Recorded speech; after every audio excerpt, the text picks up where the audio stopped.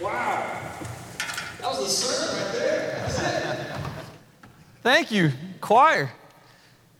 Band, Jim, Lauren, Nate, he's such a spry man to get from the organ to the keyboard. You see that? If you blinked, you missed it. Man, praise God. Church, arise. That's powerful stuff. Straight from Scripture. They will know us by our love. I'm so grateful to get to share the Lord's Supper with our church family today, as our church is called to rise up and to reflect the love, the amazing love, how can it be, of Jesus Christ back to a world that desperately needs it. And as we're walking through this part of the Gospel of John, we've been in John, there's a lot of visitors here today, all you college kids that are back. It's wonderful to have you back. My in-laws are in town. Jude's birthday party was last night, and so they drove from East Tennessee over here, and they made the mistake of going to Target yesterday. And if you know anything about moving weekend, apparently Belmont, Lipscomb, and Vandy all decided to do it at the same time. So there were lots of parents scrounging for dorm materials and stuff at Target, and my in-laws braved it. Thank you for going so I didn't have to. I appreciate that, Sam. I don't do well with that stuff. But it's so fun to be in the Gospel of John together. We're walking through verse by verse, chapter by chapter throughout the whole book. And we've now reached part 2 of John. The first part of John is where Jesus is teaching, he's ministering, he's healing the sick and the lame and the blind, and he's teaching about the new kingdom and the new creation and the new covenant. And here in John chapter 13, we're at the table. Chapters 13, 14, 15, 16, 17 are what's known as the farewell discourse. And it takes place with Jesus and his disciples around the table as they celebrate Passover together.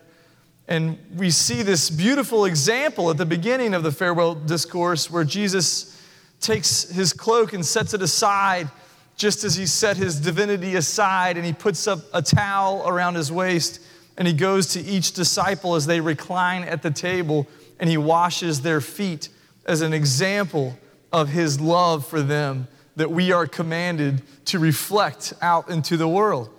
And that sets the tone for the whole discourse. And where we are tonight, we're going to see this new commandment that Jesus gives and the new covenant that we're going to celebrate at the Lord's Supper today. So we've been given the example to serve and to follow Jesus' example to serve one another. And this morning we're going to see how Jesus commands us to love one another as well. This scene at the Last Supper is an incredibly tense scene. It's a dramatic scene. There's a sense of urgency to it because Jesus, in a matter of hours, is going to be betrayed and arrested and crucified. The stakes are high, emotions are raw, and Jesus himself, although he knows what's going to happen in his sovereign, omniscient knowledge, he's not exempt from feeling conflicted over what's about to happen. And I think it's great to know that no matter what we go through, no matter what kind of circumstances you may be in your life right now, or in the past, or in the future, no matter what kind of difficult situation you may find yourself in, confused, worried, conflicted, that we have a Savior who has been through those exact same situations.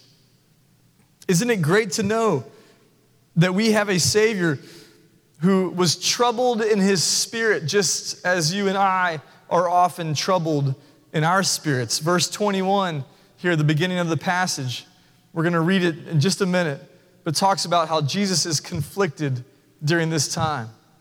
So with that in mind, will you please stand as we read God's word together? John 13, if you're able to stand one more time. John chapter 13, verses 21 through 38. Hear now the word of the Lord around the table of the Last Supper. After saying these things, Jesus was troubled in his spirit and testified, "Truly, truly, I say to you, one of you will betray me." The disciples looked at one another, uncertain of whom he spoke. one of his disciples whom Jesus loved was reclining at table close to Jesus. So Simon Peter motioned to him to ask Jesus of whom he was speaking. So that disciple, leaning back against Jesus, said to him, "Lord, who is it?" And Jesus answered, "It is he to whom I will give this morsel of bread when I have dipped it." So when he had dipped the morsel, he gave it to Judas, the son of Simon Iscariot. Then after he had taken the morsel, Satan entered into him. Jesus said to him, "What you are going to do, do quickly." Now no one at the table knew why he said this to him.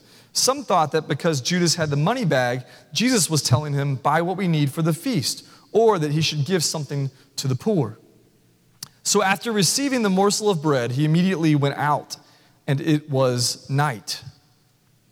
When he had gone out, Jesus said, "Now is the Son of Man glorified, and God is glorified in him. If God is glorified in him, God will also glorify him in himself and glorify him at once. Little children, yet a little while I am with you. You will seek me, and just as I said to the Jews, so now I also say to you, where I am going, you cannot come. A new commandment I give to you, that you love one another. Just as I have loved you, you also are to love one another. By this, all people will know that you are my disciples if you have love for one another." Simon Peter said to him, "Lord, where are you going?" Jesus answered him, "Where I am going, you cannot follow me now, but you will follow afterward." Peter said to him, "Lord, why can I not follow you now? I will lay down my life for you." Jesus answered, "Will you lay down your life for me? Truly, truly, I say to you, the rooster will not crow till you have denied me 3 times. This is the word of the Lord. Thanks be to God. You may have a seat. When you think about Jesus, the sovereign Son of God, God in the flesh, God incarnate, God who comes to earth to rescue us. He's the one who walked on water and calmed the storm. But now that he's troubled in his spirit, the Greek word for troubled is the same word that's used to describe a storm. Jesus, who has control over the wind and the waves, now has wind and waves inside of himself as one of his closest friends, a man who has followed him for 3 years, a man who has shared countless meals with him, a man who has prayed alongside of him. When you pray with somebody, it's an intimate experience. It bonds people.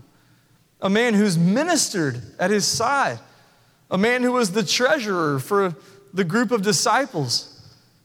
A man who had known Jesus intimately and yet was about to hand him over to his enemies to be arrested, tried, and killed, all for 30 pieces of silver. It's deeply troubling to Jesus, which I find comforting. Jesus is not impervious to these troubling situations. Hebrews 4:15, one of my favorite verses, says, "For we do not have a high priest who is unable to sympathize with our weaknesses." I have a lot of weaknesses, but one who in every respect has been tempted as we are, yet without sin. Christ knows our weaknesses well because he too experienced them in his own flesh. And Jesus, even though he's conflicted, therapists would tell us this and they're right, he doesn't just keep it bottled into himself. He talks about it with his friends. It says here that he tells them what's troubling him. It says that he divulges that one of them is about to betray him. And the disciples can't understand how this could possibly be, but by this point in their journey, thankfully, they've learned it's never a wise thing to doubt Jesus. So they start chattering, they start whispering, they start pointing fingers and spreading rumors. Who do you think it is? It's probably that guy. He's kind of a jerk. I don't know. Maybe this other guy. They're trying to figure out who it could be. And then Peter, I love Peter so much. Peter reminds me a lot of myself. Peter tends to overpromise and underdeliver. I get excited about things, then I forget about them. Get really fired up about things, then they fall away by the wayside. Peter, who says, Lord, I'll lay down my life for you. Jesus says, it sounds like sarcasm, doesn't it? Will you lay down your life for me? Will you, Peter? Before the rooster crows, you're going to deny me 3 times. It's the kind of guy Peter was. And Peter here, he gets John to ask Jesus the question that everybody wants to know. Who is it? It reminds me of, I can't tell you how many times that May has come to us, our middle child who's 7, with a request. Mom, Dad, can we have some ice cream? And we know that it was Jude who put her up to it, right? Jude, her older brother, was the one, we're like, Jude, come on.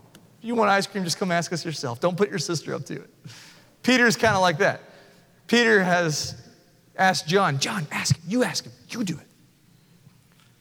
I love Peter. Reminds me of our weaknesses. And Jesus tells John who it is. He discreetly shows him with this symbol of dipping the morsel, which, by the way, was a sign of friendship. It was a sign of love and brotherly affection to dip a morsel and hand it to someone. In John 13:1, we see that Jesus loved his disciples to the end, even the one who was about to betray him. And the disciples don't pick up on it. They're kind of clueless. And they assume that Judas is being sent away to go buy some more food, or that he was going out to give away some food to the poor, which apparently was a custom with Jesus and his disciples, which made me think, when was the last time that my family had a big meal and we sent someone out to take the leftovers to the hungry? Apparently that was a custom of Jesus. When was the last time at Thanksgiving you thought about how you could bless the needy after Thanksgiving supper? Just interesting thought. But Judas is not giving to the poor, neither is he going to buy more food for the feast of Passover.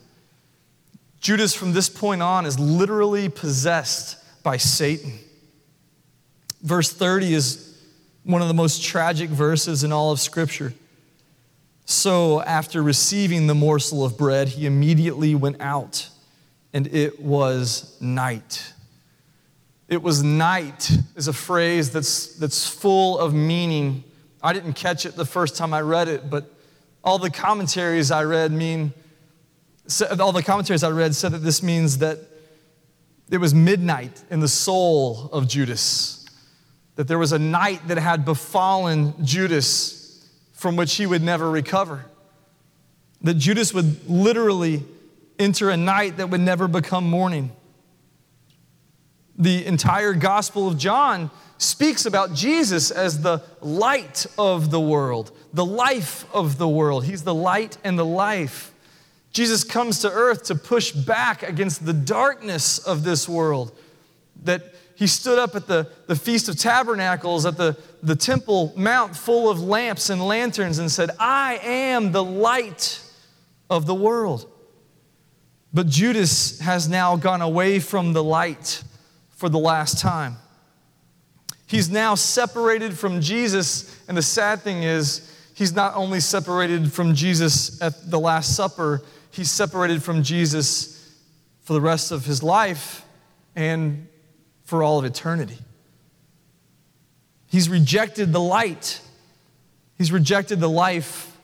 He's rejected the love of Jesus Christ and faces an eternity without him. And did you notice how the whole tone of this passage in verse 31 and following really changes? One commentary I read said that Jesus is palpably relieved once Judas departs. Jesus is now intensely focused on the remaining 11 disciples who will soon become the front runners for this whole new movement that Jesus is launching. This new covenant community that he's creating begins with these 11 guys. So what Jesus says to him now, will have profound implications for how they carry the movement forward in its beginning stages. He speaks to them in verse 31 about how the time's finally come where he's going to be lifted up and glorified. Through the cross of Jesus, the Father is going to bring glory to himself through the power of the cross. All of history is about to be forever changed through the cross of Christ. It will split time into BC and AD. And with this, Jesus now turns to one of the most profound teachings that he has for us, for his followers. It's a new commandment. Verse 34 says, "A new commandment I give to you, that you love one another. Just as I have loved you, you also are to love one another. By this, all people will know that you are my disciples, that you follow me, that you belong to me, if you have love for one another." This is the mandatum novum in Latin, right? It's the phrase from which we get Maundy Thursday. We celebrate this text and this commandment every year during Holy Week as we approach the events of Easter and Good Friday. The new commandment that Jesus gives to his disciples to love one another. You know, the Bible talks a lot about new things, doesn't it? Isaiah 43:19, one of my favorite verses. "Behold, I am doing a new thing. Now it springs forth. Do you not perceive it?" God says, "I will make a way in the wilderness and rivers in the desert." 2 Corinthians 5:17, many of you have memorized this short verse. "If anyone is in Christ, he is a new creation. Behold, the old has passed away and the new has come."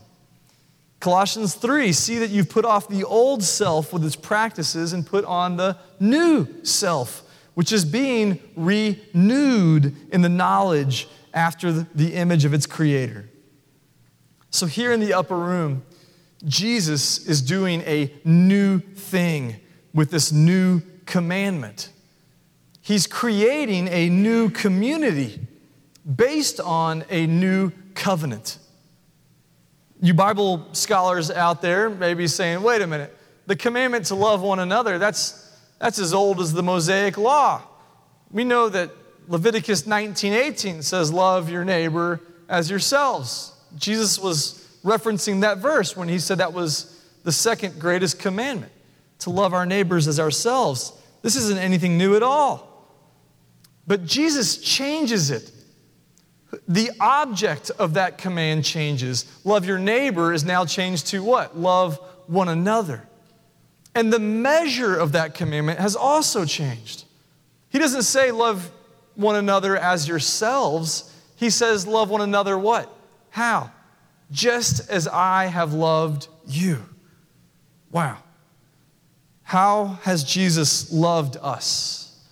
What is the measure of Christ's love that we should aspire to love one another with? Jesus has loved us by taking all of our sin, all of our shame, all the punishment, all the grief, the penalty that our broken lives have earned. And by giving us instead his beautiful righteousness, beauty for ashes, that his perfect life earned. And can it be, Charles Wesley wrote many years ago, that I should gain an interest in the Savior's blood? Died he for me who caused his pain? For me who him to death pursued? Amazing love, how can it be that thou, my God, should die for me? He left his Father's throne above, so free, so infinite his grace, emptied himself of all but love, and bled for Adam's helpless race. 'Tis mercy all, immense and free, for, oh my God, it found out me. No condemnation now I dread. Jesus and all in him is mine. Alive in him, my living head, and clothed in righteousness divine. Bold I approach the eternal throne and claim the crown through Christ my own. Amazing love, how can it be that thou, my God, should die for me? This kind of love is revolutionary. The love of Christ changes things in dramatic ways. It breaks down walls. It changes structures from the inside out. We know our world is broken, right? We know there's something wrong with the world. Before Aerosmith said that, we knew that was true. Sin has made a mess of things. Sin has wrecked families. It's wrecked government. It's wrecked churches. Sin has wrecked traffic. I hate traffic. My wife likes it. She enjoys it. I don't understand it. Sin has made a mess of technology. We have to only look at the news to see how sin has corrupted and infected things. Mass shootings, rampant prejudice, racism, mental illness. And despite all these advances in technology, we know that our young people are the loneliest and most disconnected generation ever in America. Not much has changed, though, really, since Jesus' day. In Jesus' time, human slavery was still epidemic and normal. Greeks regarded Jewish people as barbarians, and Jews were known to the rest of the world as ascetic people who hated the world. Entrenched patriarchy kept women as second-class humans, as subhuman on some level. Into this fractured world, Jesus gives us the commandment to love one another as He has loved us, and it changes everything. This new commandment changes this new community. Listen to what one of our Baptist forerunners, Alexander MacLaren, he was a famous Baptist pastor, Scottish guy. He describes what happens because of the mandatum novum, the new commandment.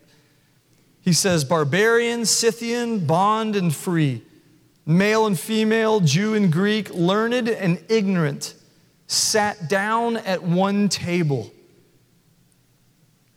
and felt themselves all one in Christ Jesus. They were ready to break all other bonds and to yield to the uniting forces that streamed out from His cross. There never had been anything like it. No wonder that the world began to babble about sorcery and conspiracies and complicity in unnameable vices. It was only that the disciples were obeying the new commandment, and a new thing had come into the world. A community held together by love and not by geographical accidents or linguistic affinities or the iron fetters of the conqueror. The new commandment made a new thing, and the world wondered. Isn't that great? That's what this table is all about here before you today. This morning we come together as one body, as one family of faith, one new community, only because of the amazing love of Christ and our willingness to reciprocate that love to one another. You know, our world really is all too similar to Jesus' world in the first century. People today are longing for genuine community just as they were back then. This new covenant community that Jesus created exploded onto the scene, and it spread quickly into every corner of the earth. How? How is that possible? Jesus didn't come with a sword. He wasn't a military leader, a political mind. How could they do that? It's because Jesus sent His Holy Spirit to indwell the new believers from every nation, tribe, and tongue. And the world saw it. They couldn't help but notice the strange nature of this new community. how they actually loved one another across boundaries. They loved one another sacrificially, generously, and consistently. Rock-solid barriers that were formerly in place, barriers of race, barriers of gender, barriers of socioeconomic class, all came tumbling down as Christ's followers became one family through the radical, amazing love found in the gospel of Christ Jesus. The cup that we partake of today is the cup of the new covenant community. I was joking around with Jared Hagler and Amy fill our cups, and they were in the refrigerator. The juice was in the refrigerator, so the cups had frost on them, condensation from coming out of the refrigerator. And I said, I like my juice cold. Thank you, Jared. He said, it's not juice, it's the blood of Christ, man. It's the blood of Christ. And he's right. We don't believe in transubstantiation here, but this is more than simple bread and juice. This is something more profound than simply a snack. There's a means of grace in the sacraments. That's a little Catholic, but I believe it's true. That as we gather together in God's holy place with God's holy people, that God's grace is present with us in a powerful way. In Luke chapter 22, verse 20, Jesus told his disciples, this cup that is poured out for you is the new covenant in my blood. It's more than just juice. Yes, we are born into this fallen world. Yes, we have our issues. We have our hurts, our habits, and hang-ups, as Celebrate Recovery says here. Our flesh is prone to sin. We are prone to wander. Lord, I feel it. But for those who have been redeemed by the blood of Jesus Christ and adopted into his family, we're a part of a whole new thing. We have the opportunity to live as a whole new kind of humanity. Hebrews 12, verses 22 through 24 describe our new reality. Listen to this. But you have come to Mount Zion. It doesn't say you will come, it says you have come. And to the city of the living God, the heavenly Jerusalem. This is now. To innumerable angels in festal gathering, and to the assembly of the firstborn who are enrolled in heaven, and to God, the judge of all, and to the spirits of the righteous made perfect, and to Jesus, the mediator of a new covenant, and to the sprinkled blood that speaks a better word than the blood of Abel. The question for us today is, will we live like this? Will this be the reality that defines our day-to-day existence? I know most of you here today don't feel like you're at a festal gathering with the angels right now. You may be going through a hard season. But the reason the writer of Hebrews puts this in the present tense is that we live in this strange in-between time called the now but not yet. We live in the now but not yet. Everything has changed. We have come to the new Jerusalem. We've become the new humanity. We've become the new community of heaven. Already that's happened, but we still have cancer. We still have divorce. We still have poverty. We still have injustice. But the good news is that one day Jesus is returning, and that as often as we partake of this meal together, we proclaim his death and resurrection until he comes again to finish making all things new. Do you feel more connected in this room to the people around you than to you do your own family? Maybe not. Are the ties of love between Christians in your life, between you and other believers, are those bonds of love stronger than blood? Are they deeper than blood? Do we love each other as Jesus has loved us? If we can answer yes to those questions, we will change the world just as the New Covenant community changed the world in the first century. Just like the early church flourished in the midst of harsh persecution and terrible times, so can the church today show the world what Jesus actually is like. We have a chance today to come to the table together and be unified with the forces that flow out from the cross of love and peace and unity. The invitation is there. Will you come? Let's pray.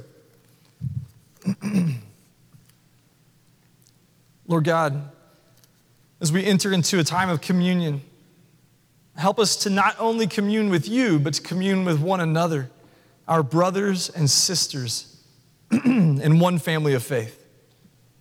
God, I pray that the world would take notice of the way that Woodmont Baptist, Woodmont Christian, Calvary Methodist, Green Hills Community Church, how we love one another as family. Help us to be one just as you and the Father are one, God. May we also be unified in spirit, in love, in truth, in thought, in word, in deed. God, I pray that as we partake of these elements today, that you would remind us this is not just bread and this is not just juice. This is your body broken for us. This is your blood poured out for us that transforms us into a whole new kind of humanity. Behold, the old has gone and the new has come. God, we know that you've commanded us to love each other, and we have failed to do that. May we leave here today fully recommitting to loving one another in the way that you have loved us, fully, without hesitation. We pray this in the powerful name of Jesus Christ, our Lord and Savior. Amen.